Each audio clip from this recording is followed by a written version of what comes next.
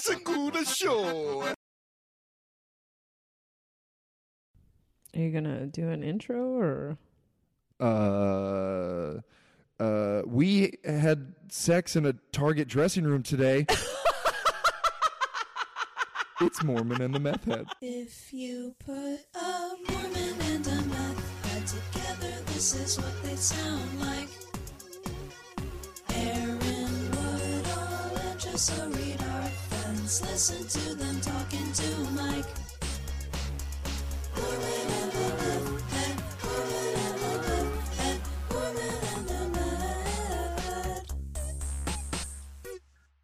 This fucking, I'm now convinced that the transformed wife is a troll, is an elaborate internet troll. Not like, look, people don't know what troll means. People just think everyone they don't like on the internet is a troll. But a troll is a person who intentionally is saying things to get a rise out of you. And so people create fake accounts to get people to freak out. And I used to think this was some brainwashed Christian lady that believes in all this women should submit and stuff, and she writes these irritating fucking like notes on lined paper and then posts them as pictures about how women need to be. Her handwriting is so nice. Her handwriting is nice. It makes me feel better about mine. But and your handwriting can be nice too if you'll just submit to your husband. It has to be nice so that your husband will love you. What was the one I posted yesterday? She said Jessa's the transformed wife's biggest fan. I talked to somebody about doing just weekly updates on the transformed wife, where I just do like a video rant about her, because I was obsessed with her. And what it seems like now, though, is that she has either completely lost it or she is not real.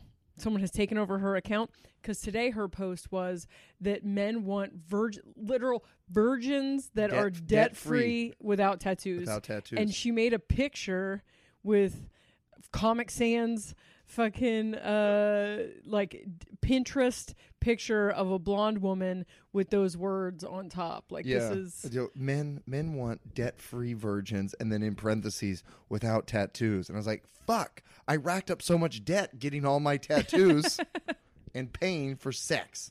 Oh, I fucking hate it. It makes me, because the whole thing is about how to get a man and then how to keep a man. But it was interesting that her take was like about the U.S. education system.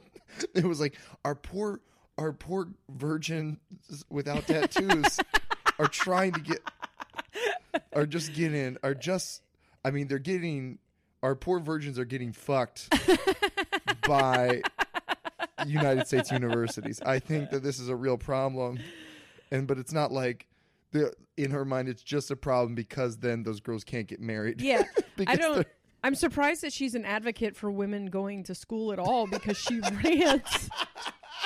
Where else are they going to find a husband? Their handwriting? That's why women used to go to college. Did you know that? So that they could find a husband. That's what do you mean? I saw that on What do you mean used to? I went to Brigham Young University, Jessa. That is why they still go to college. Just that one college. Fuck. I think that there's probably a few, but yeah, I know. I do. There are girls, I'm sure I've talked about this before, but you'll hear conversations on campus of girls being like, oh, I'm never going to get married. They're 19. They're 19 and they're so sad that their entire freshman year has passed and they haven't gotten engaged yet. My Tabitha was like that. There were several people that she tried to marry before I came home from my mission, and none of them wanted to marry her, and she was really bummed about it. There were all these like older guys. I did not know this. I thought she'd never been dumped. Well, I guess she isn't. That is still technically true, right? But there are these two dudes that were like older dudes that she was really into. Then there was another dude her freshman year that would have married her, but he had to go on a mission. And then I came into the picture, and she was like, I'll take that guy. Thank you. God, it's such a weird culture. Because there's no other 19-year-olds thinking about getting married in 2018. I hope not. No. When I was younger, that wasn't crazy. Like when I got married as a teenager, it wasn't bananas for somebody in their early 20s to get married, but it was on its way out. But these days, it's like it's almost weird to get married before 30. Mm-hmm. I think definitely. I think social class differs, you know. Yeah, the fact that you have to live with your parents until you're 30 now. Well, I think the poorer that you are. No, I just think if you come from a lower socioeconomic status, then you tend to get married younger. But that explains why I got married at 16. You were like, I'm bottom rung. Lucky I made it out of middle school still unwed. All right, let's talk about this fucking cunt, though. The last thing was about women need to shut up. The last thing that your man needs is for you. Now, she's on the internet talking this shit, which is the irony. But, like, the last thing your husband needs is you talking to him when he is trying to do anything. He shouldn't be burdened with you talking. And this is an extreme example, but this is really the kind of misogyny that I encountered in Christianity. There were definitely women's meetings and conferences and stuff with a very slightly more subtle version of this. Absolutely. Like you exist as a woman to please your man because he's the one that is absolutely connected to God. The way the church serves Christ, you serve your man. Paul said that. Was Mormonism has a lot of misogyny in it. It's different. The stories you've told me, and like there are some things that the transformed wife posts that I could see going pretty well in Mormonism, and then some stuff where I'm like, fuck, we weren't even like that. Well, this lady, she is extreme, but she says things that are implied. Does that make sense? Yeah. Like when you say them out loud, they sound awful, but they were kind of implied in Christianity. In our culture as a whole, it was hip until recently, could still be hip, I don't know, to talk about your wife like she's this ball and chain that never shuts up, that you have to just like tolerate. Like that's so funny to talk about your wife. It's kind of gone out of style. At least with Tim our Allen generations. Remember that long running show called The Caveman, the Caveman Diaries? I don't know. There was something, but like that kind of mentality. Yeah. In my man cave, and this bitch won't shut up. Ugh. Yeah. I call that the typical American marriage. Fucking no thanks. Yeah, it doesn't sound cool. Like the men get married and then it just becomes their life's mission to escape their wife. So the thing that you posted that about shutting up, it could be fine. Everything that she said, just to get into what you meant about the subtlety of it. Yeah. Everything that she said could be fine if you were talking about an individual that's learning to just better themselves. Like if she said, me personally, I know that I speak too quickly sometimes and I need to pause and ask if what I'm saying is really necessary, if it's kind, blah, blah, blah. Like, I think that's great advice that I would take for myself. But when you then apply it to one entire gender, then there's a bunch of stuff that's implied, which is that gender is naturally flawed and lesser than the other more godly gender. You know, that gender is on the whole fucked. You know? I have a physical reaction to everything this bitch says. It makes me, I'm so triggered. One of the main characteristics of wifely submission is being quiet. We are called to have meek and quiet spirits, win him without a word, and be silent in the churches. Get fucked. God knows women have a tendency to talk too much, share our opinions too quickly, confront when we disagree, and argue to be right. See, right there, those are attributes that could be applied to a million different people. Right. Not every single woman and not every single man. But if you said, I, myself personally, am too quick to blah, blah, blah, blah, blah, and I'm going to work on that, I'd be like, good for you, transformed wife. Look at you transforming yourself. That's wonderful. I don't know. Because I guess when I hear her say we have a tendency to talk too much, share our opinions too quickly, I feel like that is just talking or sharing any opinion. You know what I mean? Like, you have a vagina, any opinion you shared it too quickly. It's superfluous. We didn't need to hear it. Thank you. Goodbye. Confront when we disagree. It's because someone's telling you what to do. You should confront when you disagree. Right. Yeah. We need to learn to be quiet and hold our tongues and not say everything that is on our minds. Now, that's decent, basic to anybody. Mm-hmm. You know, you don't have to blurt out every fucking thing in your brain, but I feel like we're not talking about extreme things. We're talking about just women existing as people. But be wise as serpents and innocent as doves. Is that where she lost you? Why would she lose me there? Oh, just because serpents. Oh, well, I'm familiar with that scripture. I get this. She's just, but I don't think Christ ever commanded that to be just the women. He said that to all of his disciples. He didn't say just the women should be, but okay. She has another one that I shared last year about women working jobs and wanting to build careers, and just how disgusting it was that women want to go out and build careers. Yeah, and I don't like anyone that gives out blanket advice for everyone. And that's just, you see so much of it with church members, and I think it's in any church, where they think there's some sort of security in the idea of we're all in this group together, and so we all think the same way, and everyone thinks like me, and it makes you feel good. And you don't allow for people to be different inside your own church. There were so many things in Mormonism that people would just judge you for, that because it's just slightly different than how they worship or they practice religion or how they interpret the gospel. You can have Republicans and Democrats, liberals and conservatives all within that read the same exact Bible, and they interpret it different ways. But you get these people who are like, yep, this is the way, and I'm going to make a blog about it because I'm the one. You're becoming your own little prophet. Like, you just want to be the one that everyone follows and stuff, and I'll dish out my advice that's that my husband told me. My husband told me not to get a job, so now I'm going to tell all women to not get jobs. It's do you think it's insecurity, right? It's insecurity in your own.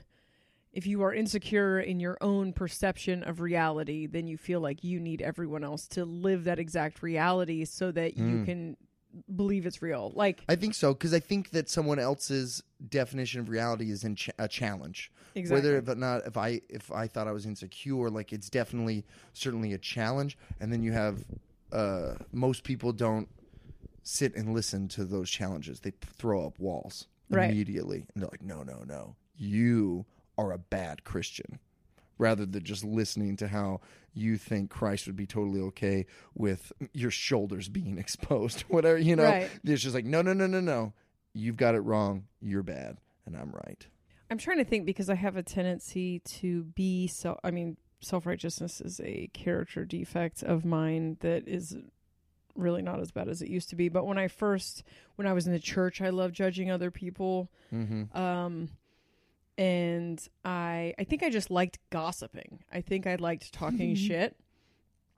And so being self-righteous gave me that opportunity. In early recovery, I got clean, and I just didn't want to use. I didn't have the desire to use. I wasn't in there fighting some monkey on my back. I wasn't white knuckling it. There was no struggle involved.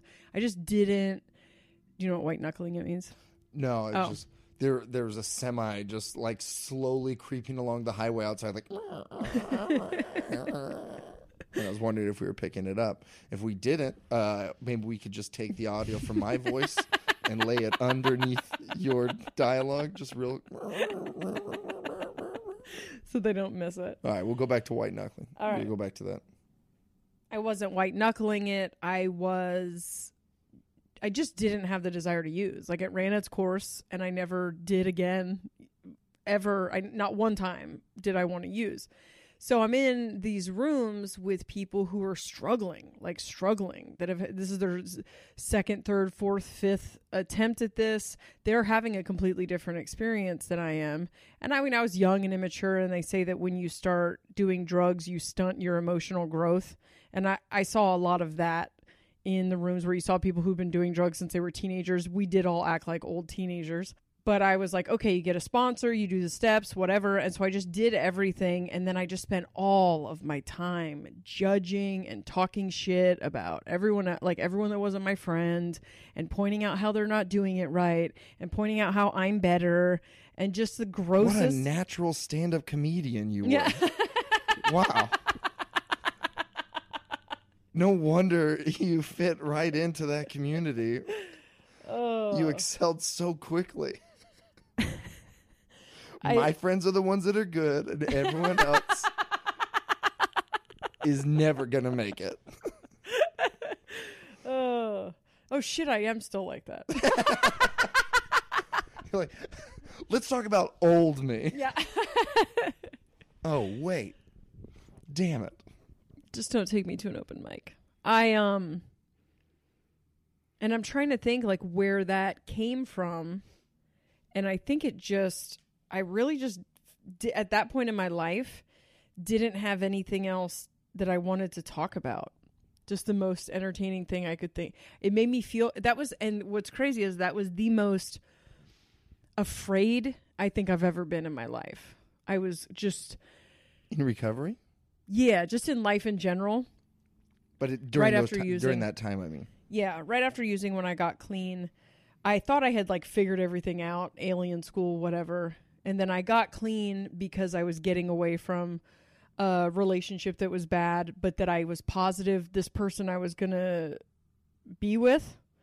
And the fact that I was wrong about that made me, when I got clean, it kind of colored everything with maybe I was wrong about everything. Because I was so confident. Also, the aliens told me that I was going to be with this person, that we had things to work on together and stuff. So when I had to leave because the relationship was bad, that made me not believe in the aliens, because that was the only thing that they'd ever said confidently that didn't happen, or that I couldn't see happening at some point.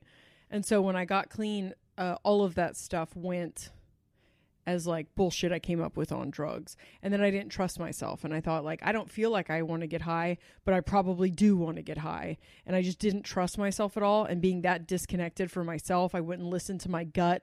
I only listened to what everyone else said. Made me very insecure. And I was not self-assured. The social anxiety was off the hook. And I think the only thing...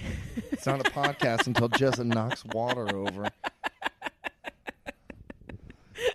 It was closed this time. I just want my leg right there. Okay. All right. So there is a connection there between, because now it's like I don't know, I don't have to compare myself to other people to feel like I'm doing something right. I don't see why everyone needs to be the same at anything. I think I see the value of where other people stand. I'm trying to think of an example now. I don't think I get, like, I think when I was judgmental and pointed fingers and stuff when I was a Christian, it's because I was not comfortable. I didn't feel good at any of it, and I didn't feel worthy of any of it. And there was just a ton of this reinforced idea that I wasn't enough of a woman, that I wasn't feminine enough, that I wasn't pretty enough, that I wasn't hot enough to keep my husband from fucking someone else, that I wasn't, the only thing I was good at was that people got saved. Believe it or not, I'm very charismatic and very good at converting people. So yeah. Speaking of which, there's a subreddit going on right now where people watch Jessa's meth pee video on Comedy Central, and Jessa's life mission, what Jessa believes her life mission, and I agree, is to wake people up. She wants to wake people up. The aliens told her that she had a tribe of people to wake up, and that's what we are currently seeing unfold, but with a handful of tweakers who are like, wait, did this bitch say we could drink our pee? And there's like a subreddit of people talking about it right now. Like, how many times can you drink it, do you think? Oh, like, do you just get one drink, or can I just keep drinking my pee? Like, do I just need to score meth one time and I'm good for like how long? A week? A month? How many times do you drink pee before you die? Like, all these people are asking questions. And Jess is like, God damn my natural charisma. You used to use it for good. You used to save people. I don't know how you and work walk miracles away on them. from hearing that Seriously, story. though, speaking of miracles, I mean, Jesus turned water into wine. You turned your own pee into a pretty good time. My God is a God of miracles. The thread too is like, no, she's. I heard Jessa Reed said it. She's a famous comedian and she's pretty. Yeah, someone said also pretty. Like that's my credibility. It's so embarrassing. There's so many dudes online that want you so bad.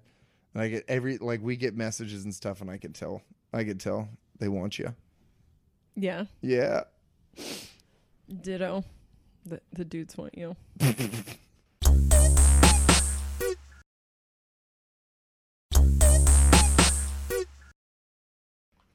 What was I? We can cut this part out that makes you blush.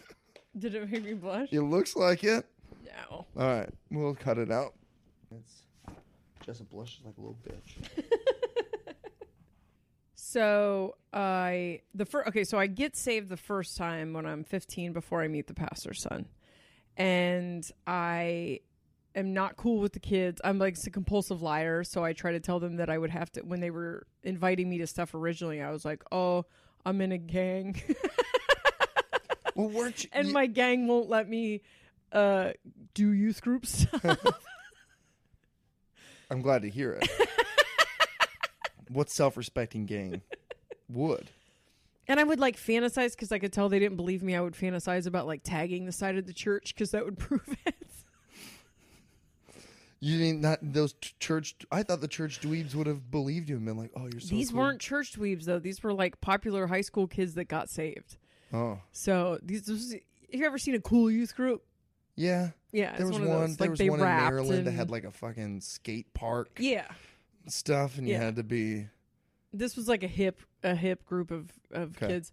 So they weren't going to buy any of my bullshit under any circumstances. So then the night I got saved, I was on acid all day, and then I had to meet up with my grandma to go home with her, and they invited me to go tubing down Mount Hood the next day. Mm-hmm. And so I went to their house, and they were all like praying and slaying each other in the spirit, and I did it, and I got slayed in the spirit, and I was like, oh, this is magic. I'm down with anything that's magic. And I was just, the next day I was the most, they called it on fire. Like I was batshit for Jesus.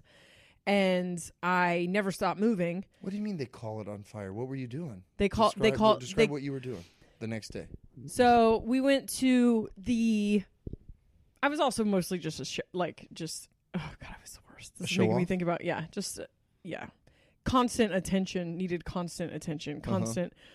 So we went up to Mount Hood, and I rode down on the tubing once, and then just walked around to every single person in Timberline Lodge, and was like, "Do you know about Jesus?" Like I'm just witnessing. Whoa. It's been 15 minutes since I got saved. I don't even know what the fuck I'm talking about. I'm walking up. Jessa, learned something new, and then immediately told everyone in the whole world about it. I know it's weird. You're on fire about a lot of things most days. But they like that shit in the church. Yeah. They're a fan of that. And so I think I was like kind of mocked behind my back.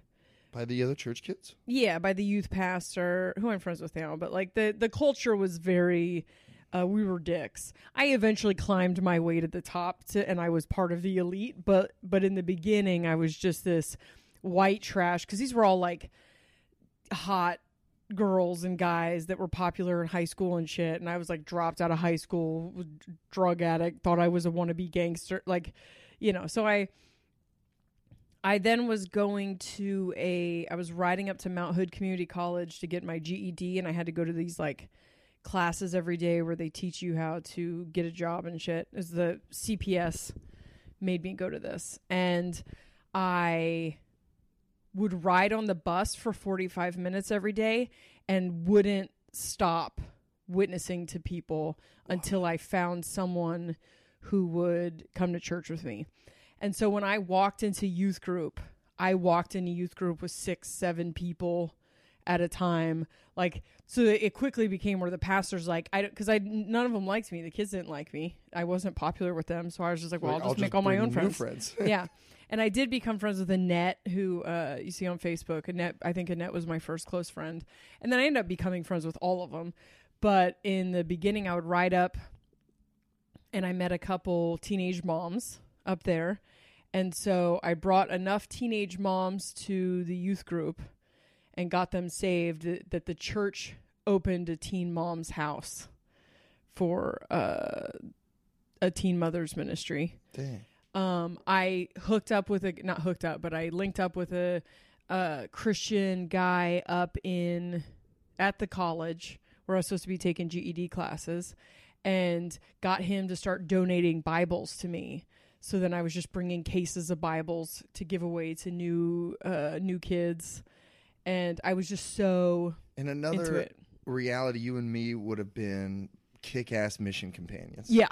We'd have been fantastic. I always felt super guilty when I was on buses because I didn't want to talk to people. We had this thing on the mission called DHE Bonus. You were supposed to talk to like an extra 10 people every single day outside of your, like, any planned proselyting time, which your whole day is proselyting and teaching appointments and stuff. But it's like all the in-between times to help keep you focused, like on always trying to save people. That even like on the walk to the bus stop, you should be trying to find someone to just stop and talk to on the bus. There was this one elder that I remember people like with wide eyes telling stories about how about train rides, about when we had to travel across Italy and take like a nice 4 to 6 hour train ride. For me, that was I caught up on my journal writing. I would take naps. It's the only time you had a break. You could just sit down and not have to do anything. But this elder would walk from car to car like little Jessa Reed and find people to teach. He would never stop. And the mission president loved him, and he was a really nice guy. We all liked him. The legend was, and this is true, but it just became legendary that he invited someone to get baptized that he met on the train. He just was going car to car to car until he found someone that he had, this huge long discussion with, and then invited them to be baptized and stuff. And I constantly felt bad that I wasn't doing that. Wow. I was just like, oh man, stop making us look so bad, David. I loved it. I fed off of it. I had a wall. My room was spray painted graffiti. Like my mom I lived in the basement. She let me graffiti my room, and I painted over all of it. And it said serving Jesus 24/7. 24/7. And then I had an entire wall with phone numbers. I would get people's phone numbers. And so I had an entire wall of pieces of paper of people's phone numbers. And like Tuesday and Saturday, I would call every single number that I got and invited them to come to church with me. And I was and I didn't really understand, like I didn't know anything about the Bible. So I was just telling my story. And, but I was just so outgoing. What's and could immediately story? Connect. That I've been searching for something my entire life, that I knew that there was something more. And, my childhood and all the things that I'd done. I mean, by that point, I'd already been drinking, doing drugs. I'd already fucked grown men as a teen. I'm like 15 right now. I've had I've got this like you were getting laid in the spirit. Yeah. And now you're getting slain in the spirit. Oh, yeah. I'd already had a rape baby. But when you went to youth group that one afternoon, the day before, tubing, what happened? I was tripping on acid all night and all day, I think, and my grandma, because that church was in my old neighborhood, and CPS had taken me out of my mom's custody because I kept running away.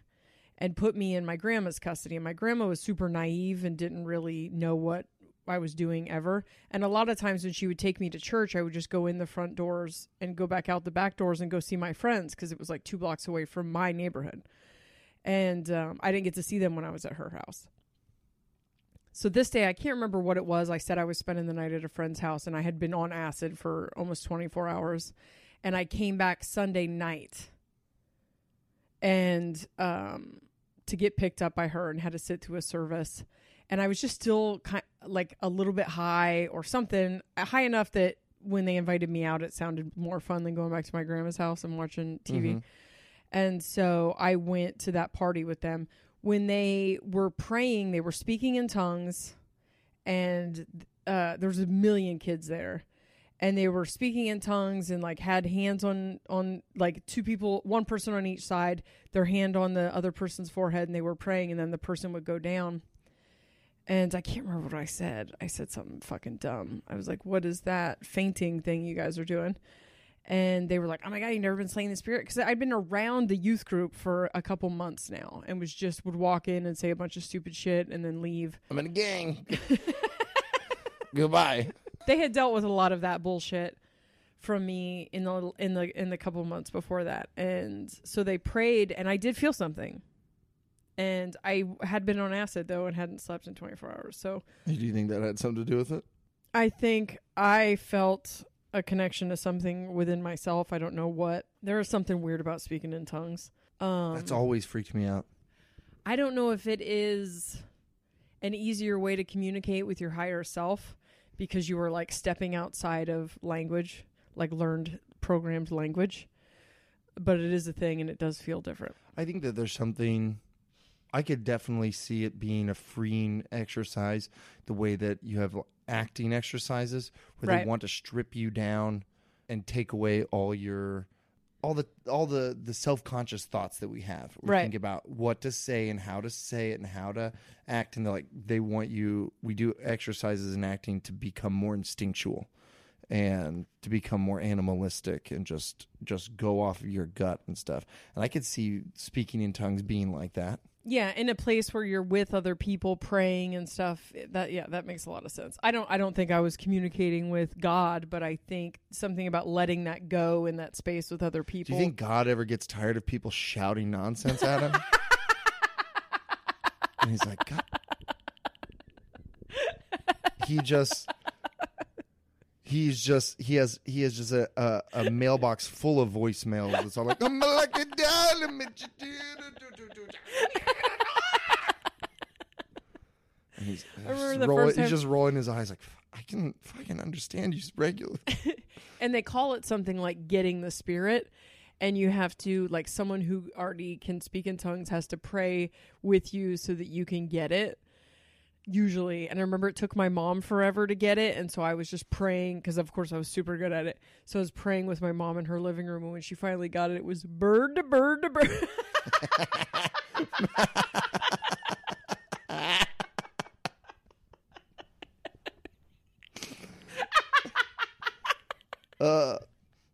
So Mormons believe in the gift of tongues. They'll bless people with the gift of tongues, but they mean it to literally learn another language that's like a real... Like when we were studying Italian in the MTC, we would pray to be blessed with the gift of tongues to help us understand the people and help the Spirit work through us so that we could be understood, so that we would say the right words. That's their interpretation of that gift.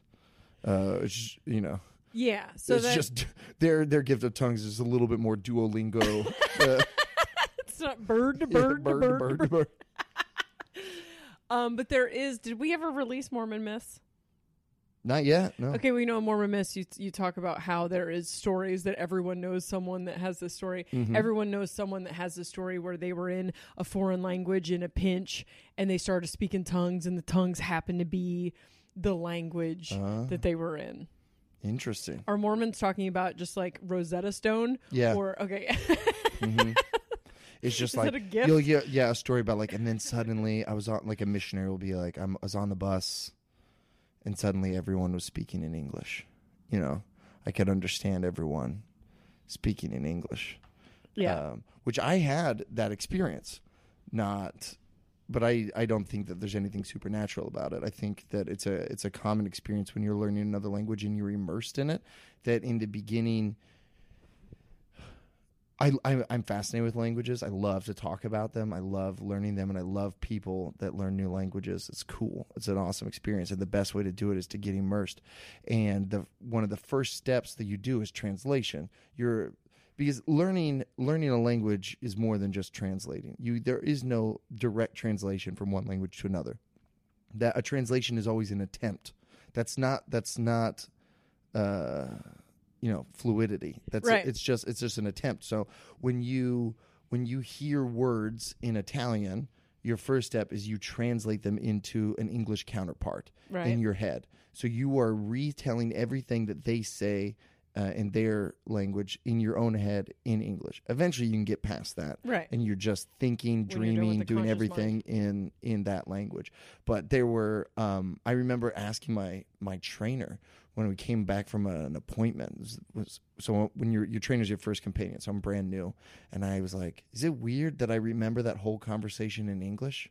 Like in my mind right now, when I think back to that memory, none of them are speaking in Italian. They're all speaking in English. And he was like, no, that's not weird. That's just how you remember it, blah, blah, blah. And so then when I would hear missionaries tell that story, I'd be like, obviously your trainer didn't tell you that it's just a normal thing. But yeah. That's an interesting conscious mind, subconscious mind. Did we talk about hypnosis? You and me talk about hypnosis all the time. I'm very interested in it. I mean, you've talked about what's in Benny Hill? Yeah, Benny Hinn. Benny Hinn. But you have like your conscious mind, your Bennigans. unconscious mind, your conscious mind, your subconscious mind, and your unconscious mind. And your unconscious mind is things that your body just does, and your subconscious mind is like your belief and your programming. This is all from the standpoint of hypnosis, the premise of hypnosis. But when you're trying to do things consciously, they are so much more difficult than once they are programming. So just like when you're first learning how to drive and you're thinking about every single move that you're making while driving, it's so clunky and difficult. But now that you drive without thinking about it. Jessa, please think while you're driving. Are you thinking about driving while you're driving? Yeah. I'm a very good driver. You're thinking, I'm going to put my blinker on right now. What? Yeah. How else does your blinker get put on? Your body doesn't just do it. Wait a second. What? I'm sorry. All right. I'm not going to take advice from the woman that takes 3 hours to go to a grocery store. She's just driving in circles around the grocery store, just missing exits constantly because she's waiting for her own body to subconsciously turn on the signal. Well, it wasn't time to exit. Otherwise, my body natural reflexes would have put on my right blinker and I would have exited. But that didn't happen. You're thinking about exiting? Is that your life hack? Is that how you get to places on time? God.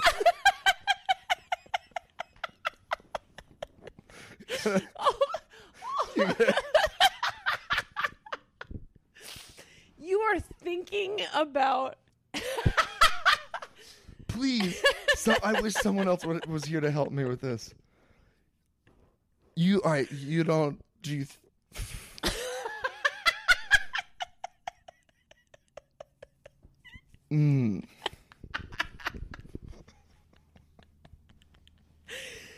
You don't think... Do you think when you walk?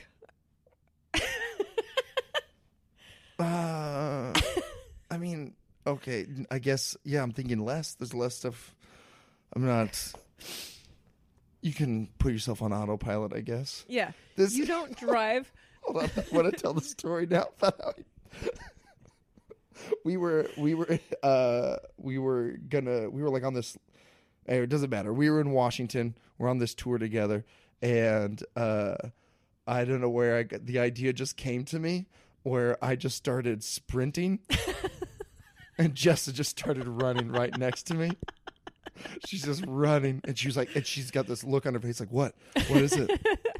And I was like, nothing. I just wanted to see if I could make you sprint for no reason. Because you put your body, Jessa's head is so up in the clouds, not like in a negative. I mean, like she's on big picture stuff. When you spend so much time and energy thinking about the nature of consciousness and whether or not this is a video game, it doesn't really save you a lot of mental space to worry about where you're putting your feet.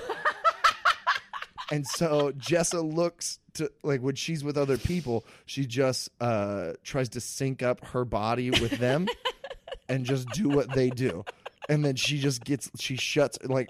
puts her body on autopilot and then is elsewhere. Like her mind is gone and somewhere else.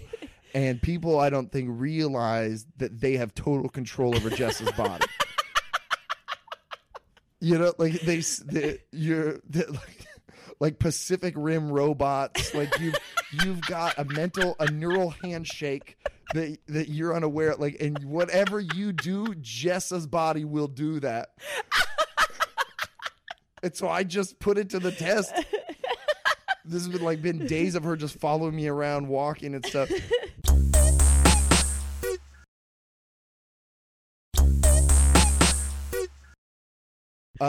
When I do not, like, there was one time this happened at the San Antonio airport or Austin. It was the Austin airport where I wasn't in charge of where we were going. I was like following you guys. Yeah. And you just walked to the end of a hangar. And I just was like, all right. We walked all the way to the end of the hangar, and then just was like, where are we? So I wanted to put it to the test, and I was like, what would happen if I just started sprinting out of nowhere? And you didn't even immediately ask what's going on. We ran for a while. And before you were like, is there a wolf chasing us? Is there something? Your body just went. Oh, fuck. So yeah, I'm not going to take a lot of driving tips from you. Okay. Well, full disclosure. I think that everyone drives with their unconscious mind. But I do have a tendency to, when I leave the house, to go to if I'm alone, it's not great. It's like I go really far into my head, and then I forget where I'm going. I get to the grocery store. I can't remember what I'm supposed to buy. I can never remember where my car is. I spend hours a week just trying to find my car. And the way that my brain remembers memories, it's also pictures. It's hard when your car gets stolen. Yeah, that is after my house got burglarized. We'll do that in a different one I want to talk about. Okay, sure. But yeah, I spend, because I don't know, my memories are in pictures. So if I get out of the car and it was not in my body when I got out of the car and I was thinking about something else, when I try to remember where my car is, I will remember whatever image I had in my mind at the time. Does that make sense? And a lot of times when we're talking about conversations we've had, though, I can tell you where I was. Yeah. Where I was sitting when we had the conversation, because my brain remembers things in pictures. Anyway, that's interesting about language and fluidity. Is that fluency is what I should have said. I think I messed it up when I said it. Fluency. Because you're having to think before you talk. And that was just interesting. That little segue was just so that I could say, oh, that's interesting. I mean, I love it. So I ended up graduating in Italian. That's what my degree is in. And what a coincidence. I had to get a coincidence. Oh, you graduated from college. Yeah. Okay. That's not how high school works. Got it. No. So, yeah. No. I've heard. No, I didn't learn any Italian until I went to the MTC. And I loved it. I loved learning it. And so I just wanted the easiest possible route in college, and that was to take a bunch of classes about stuff I already knew. So I kept nice. But at the end, I had to get tested, and I got whatever the highest is, like just under native fluency, right? And so people ask if I'm fluent in Italian, and I always say no. And I think that if they heard me speak Italian, they would think I was fluent. But there is such a giant chasm in between me and what I think fluency is, where you're native fluent means that's their first language. When you're in your mother tongue, where you don't think about it. Right. There's times when I can get on a roll. When I go visit, it takes about 48 hours. 48 hours to loosen up, and then I start thinking in Italian again, and I'm immersed in it, and it can be whatever. But I will never, ever speak Italian as well and as fluently as native speakers do. Right. So I don't think anyone I think it's very rare that someone achieves pure, true fluency in another language. So after you got further into church, and then you ended up marrying a pastor's kid. Then I meet the pastor's kid. You were really into church.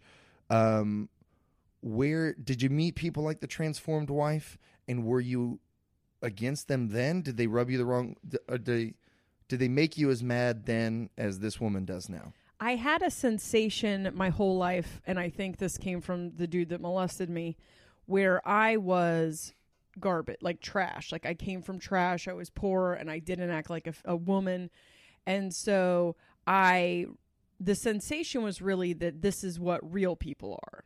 This is what normal people are, and I should aspire to this. And so I really bought into it for a long time. I don't know. I wanted to be it. The submitting part was hard for me just because it's not my personality. And then I didn't marry a man who was any good at running the show. Mm-hmm. And so it was a lot of me like hating myself for not being able to submit to someone who just didn't want to be in charge. But when the first supernatural thing that ever happened was I met the prophetess. We talked about this on one of the podcasts. Yeah. And she told me that I had that gift. And then when I was doing the prison ministry and started being able to see people's like core, like what now I know to be an ability that I have to hear people's like core motivation and fear. And I could hear that and use that to help people. And then when I got in trouble for that was a big second shelf moment for me, I think. No, that's your first shelf. Because I felt like the gift of being able to hear people, like when the prophetess lady said that stuff to me, first of all, it resonated because it was magic, and was why I was in Christianity. By this point, I'm like in kind of the noise, nickels, and numbers department. I'm seeing like a lot of the wiring under the board. Like I'm seeing a lot of the money stuff, which is hard to feel spiritual when you're seeing a lot of the money stuff. And I had, was in the almost the top echelon of behind the scenes on staff and stuff. So I just, this was something that still felt very magic and spiritual, and it felt like it was helping people. And I was helping girls that came from a life similar to mine. And this is the thing that I loved about the family that I married into, was that this guy was like a street preacher. I wanted to help people who were like considered less than. And so when I got in trouble for doing that, for being was super spiritual, like too magic, like too spiritual. And the big reason was because my husband wasn't doing anything like that. That kind of bugged me a little bit. And then they were mad.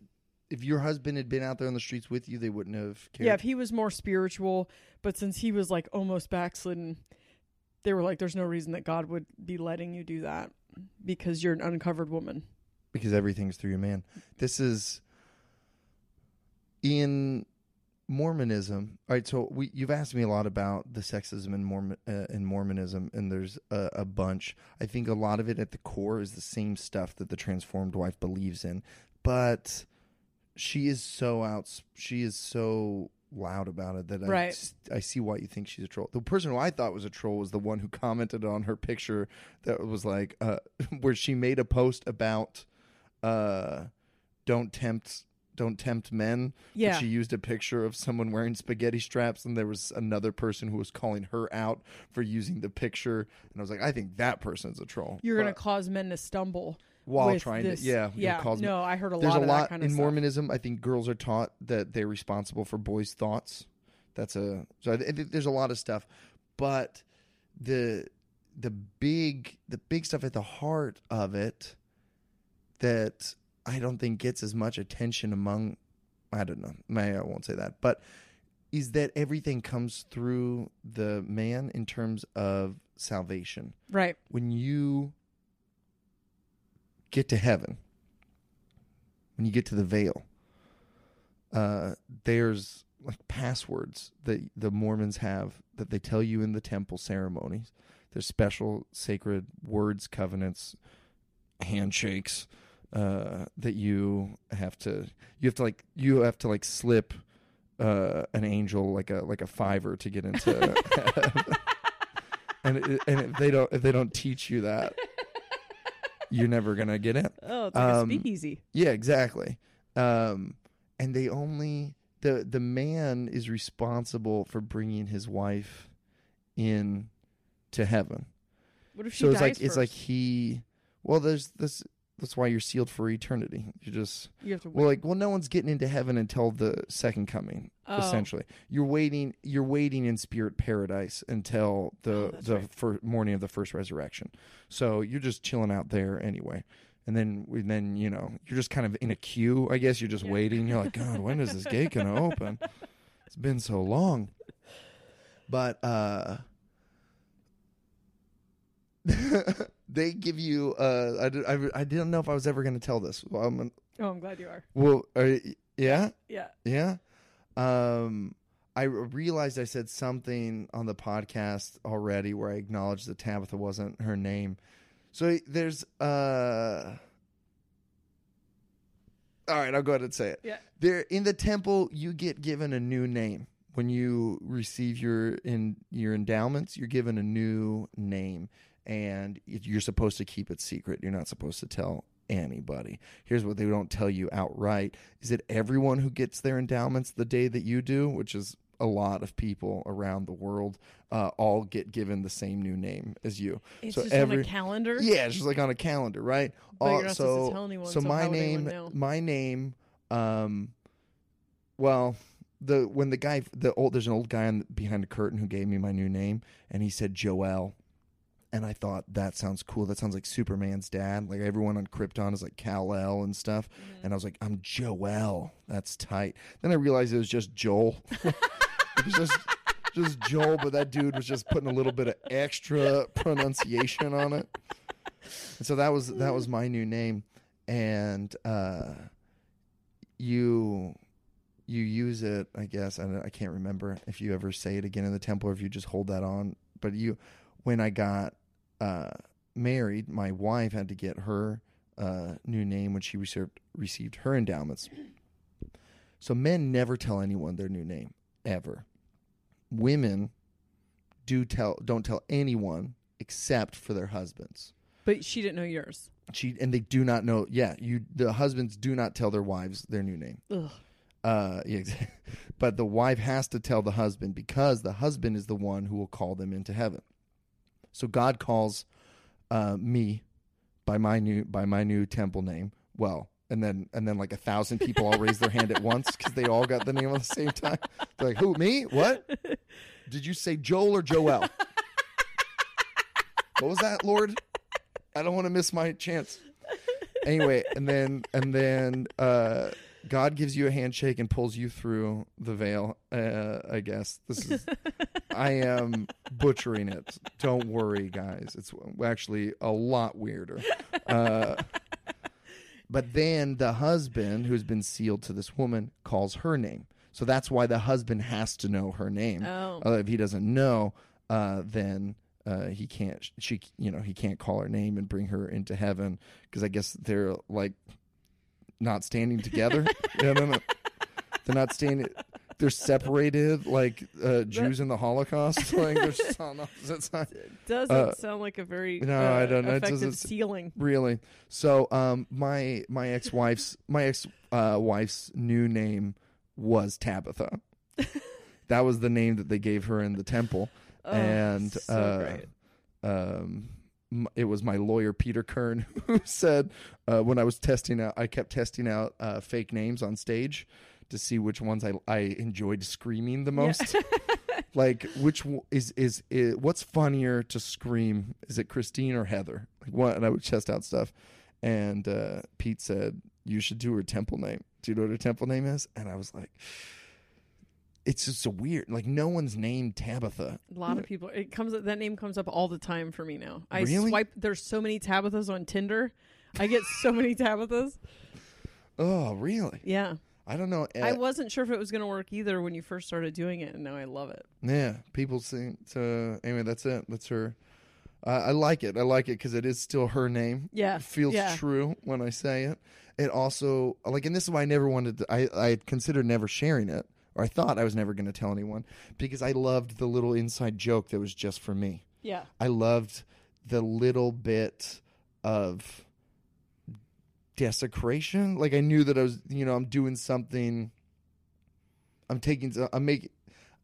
There's something sacred there that I am making fun of. I've also not supposed to tell anyone the name, Yeah. And so I thought I would just keep it a secret forever, and no one would ever know. I didn't know that you slipped on the podcast. I didn't say her name. I said something about. I acknowledged that she had a different name. Oh. Which I know I get so worried about. I just don't want people ever trying to look her up. Yeah. Yeah. Don't if that thought has ever crossed your mind, please don't ever do that. Don't ever try to find out who she is and stuff. I want her to have privacy and stuff, I would just like it on the official record that Aaron Woodall just spilt his water. Fuck, I thought you weren't going to say anything for a second. I was like, wow, that is really cool of Jessa. I was just letting you finish your sentence. Thank you. Very, very sweet. So I don't know what it is. I get triggered by this fucking bitch. And I think just the idea and now this isn't groundbreaking in 2018 that women don't exist for the pleasure of men, but there's something really insidious about a woman. It feels like laziness to me. You're too lazy to use your own mind and to have your own thoughts and to go after things that you want. And so you would rather just have a man do all of it for you and then have your entire life being jumping through hoops to please this man. That's cool that you're fucking lazy and don't have anything that you want to do with your own life. But don't put that onto other women or teach that to young women like it's a virtue or I don't know. Today I feel like this is probably not even a real. Oh, it is though, because she does fucking videos. I don't know why it makes me so mad. It must be my time in that. I think absolutely it's your time there. Because it triggers me in a way that I'm like, this is touching that the pastor's something. kid said to you. It's everything that that family said to you about your womanhood and how you should behave. I think that it all brings that all up for you. Is there a thing in Mormonism with your relationship with... I think it's the one thing about Christianity that I feel angry that I believed. Because the rest of it, I can put the rest of it somewhere. That it was a stepping stone in my spirituality, that I needed to spend some time as a psychic disciplinarian to understand the ranks of that. Like, I can put it all somewhere. But the fact that I allowed these people to tell me that I wasn't good enough, and that throughout my life, starting with the pastor that molested me, that I was not a woman because I didn't fit into this mold of what a woman is supposed to be. And that has shown up at different times in my life. I mean, I think when we very first became friends and I thought that you didn't think I was hot, I went through a whole it's because he was raised around religious people and he probably thinks I'm disgusting. Not disgusting, like not not hot, disgusting, like too vulgar, too loud, too Mm-hmm. But I really bought into. No, I really just didn't think your tits were big enough. You could have picked one that was like not so accurate. Have you considered that you're disgusting? I believed it.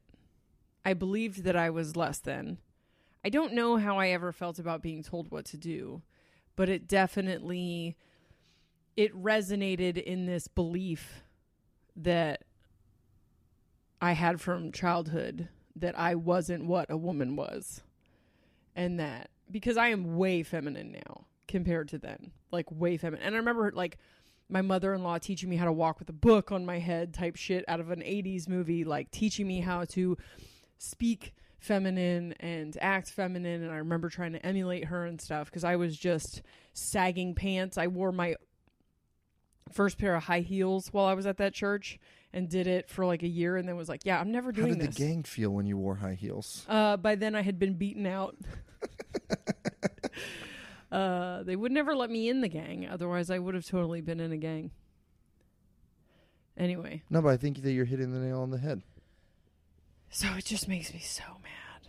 It's such fucking garbage. I agree. I just can't. It's 2018. How the fuck is someone still talking like this? In the next episode, let's talk about... oh, no, I know what I want to say. Fuck this fucking bitch. In the comments... in the comments, the chick that calls her on the picture is like, I am really surprised to see this from you. I have to find it. Just hold for a second. Yeah, hold on.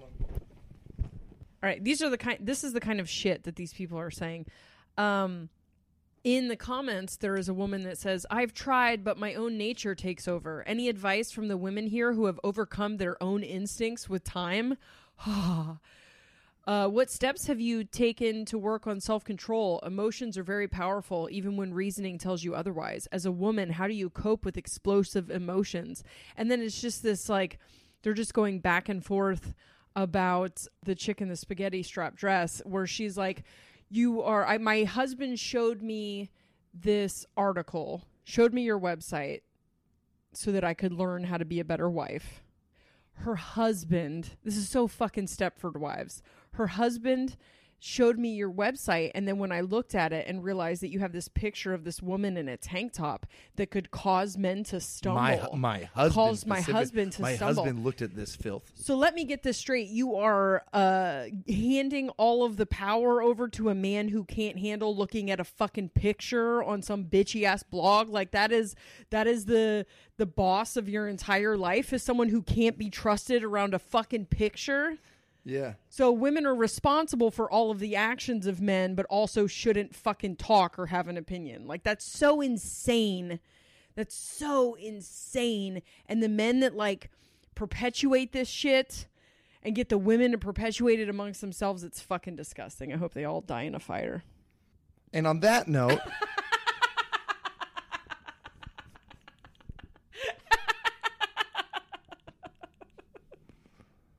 we're going to wrap up today's episode.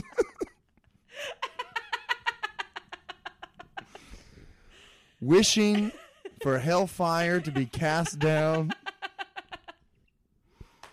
on the transformed wife and her minions. Follow up with us next week to see how many of them we got in the fire tornado on Mormon and the Meth Head. Not so fast. This is Jezebel, your resident blasphemer, here to lead the women astray and also talk about tour dates. If you want to come see us and you're in Los Angeles, we will be at Cosmic Vinyl on Thursday, August 23rd. On Saturday, August 25th, we will be near Baltimore at Sully's Comedy Cellar in Parkville, Maryland. The next night, we will be at Comedy Sports Theater in Philadelphia. Tickets for both of those shows are available on our website. You should get them ahead of time, as well as the Duplex in New York City on August 31st. I can't read my own handwriting. On September 1st, I alone will be at I will be in Port Clinton, Ohio at a bar that I can't pronounce. The next night, you can catch me in San Diego at American Comedy Company. I will be filming a comedy special for Epics. If you would rather see Aaron and I together, we will be back in San Diego sometime later in September. Keep an eye on our website for that information. Also in September, we will be in Washington and Oregon. All of these dates are on our website, mormonandthemethhead.com. While you're hanging out on the internet, be sure to check out our subreddit and join our Facebook group. And if you're sad because this is your last episode of Mormon and the Meth Head and you're all caught up, go ahead over to Patreon. You can give us $5 and get extra shit. If you put a Mormon and a meth head together, this is what they sound like. Aaron Woodall and Jessa Reed are friends. Listen to them talking to Mike. Mormon and the meth head, Mormon and the meth head, Mormon and the meth head. It's a good show.